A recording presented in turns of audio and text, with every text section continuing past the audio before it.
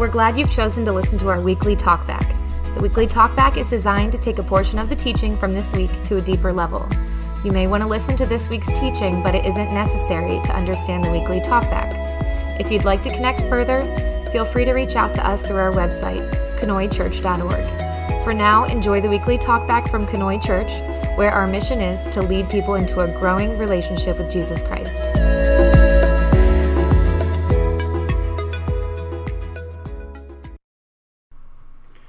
We're so blessed to hear this morning from Scott Boyer, who's our board chair, on this idea, this core value of witnessing to the world. And I just want to take a moment not to explain anything differently than what Scott explained, because he did a phenomenal job. More to expound on a particular area. The first thing I want to say is why is sharing our faith or witnessing to the world an important thing to the brethren in Christ? Well, this is part of that, the impact of the evangelical movement that was had on the brethren in Christ. So we've talked a couple of times about how in the 1950s, the movement of Billy Graham and the other evangelicals that were filling up stadiums and sharing their faith had a huge impact on the brethren in Christ. This is very true. And so the brethren in Christ decided to leave behind certain aspects of the way they had lived life before. Their plain dress, their denial of cultural things, in order that they might get to know their neighbors and share their faith. I mean, the entire reason why the brethren in Christ made the move away from things like conservative dress is so that they could share their faith. All right, that's important for us to know. It's just a deeply foundational truth in the brethren in Christ. Now, I want to talk a little bit about this idea of witnessing. I want you to know that we are all witnessing to something all the time. Your life and the way that you live it, the way that you talk and the way that you treat one another, you are always bearing witness in some way, shape, or form. The problem is we're not always bearing witness to Jesus. The witness that we bear doesn't always prove that Jesus rules our lives. If I speak poorly of my wife to other people, I'm not bearing witness to Jesus' work in my life. If I abuse my children, I'm not bearing witness to Jesus in my life. If I have road rage and I get out of my car and I start yelling at another driver and I curse them out, I'm not bearing witness to Jesus.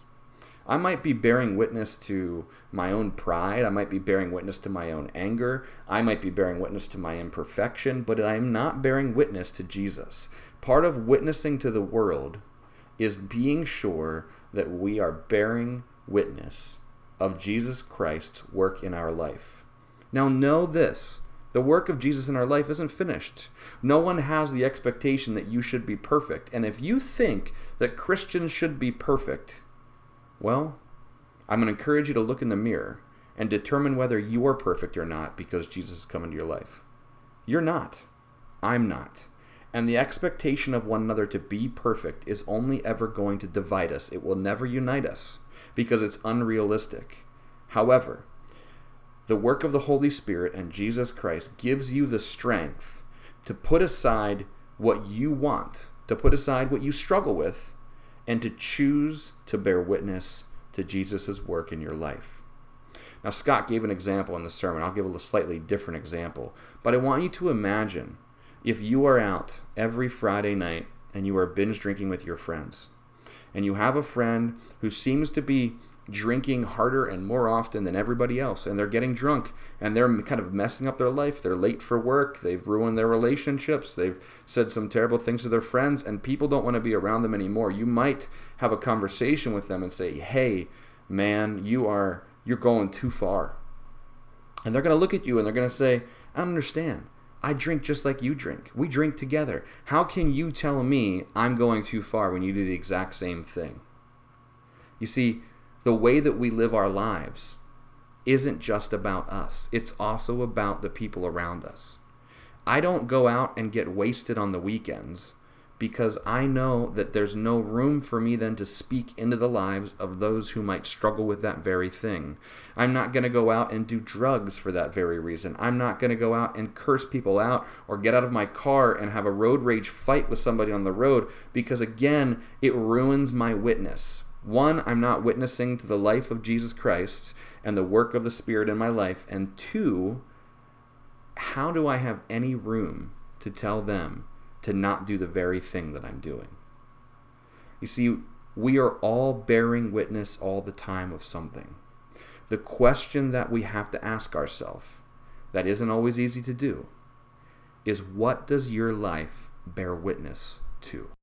If you figure out that your life is bearing witness to selfishness, or it's bearing witness to your anger, or it's bearing witness to a certain kind of lifestyle that you don't think lines up with what Jesus is doing in your life, then you begin to eliminate those things from your life. So for instance, if you're out there binge drinking on a Friday night with all of your friends, you might need to realize that you're not bearing witness to Jesus. Even if you think that that drunken conversation where you're talking about how much Jesus means to you is bearing witness, I guarantee you it's probably not bearing witness in the way that you think it is.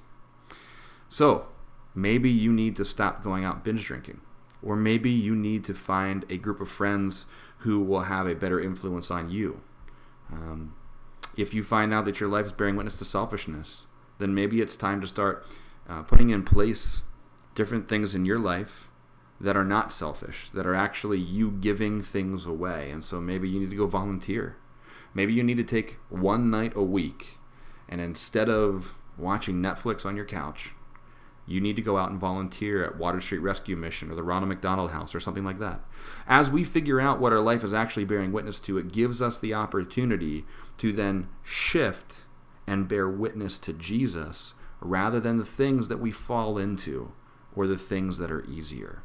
So my encouragement to you today as you listen to this is do the hard work of deciding, what are you bearing witness to? In the way that you talk, in the way that you act, in the way that you treat your family and your friends and your co-workers, what does your life bear witness to?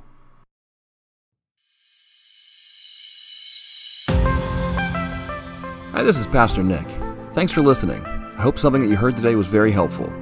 If you want to connect with us further, feel free to check us out on Facebook, Instagram, or our website, conoychurch.org. Sure, I'm glad we're in this together.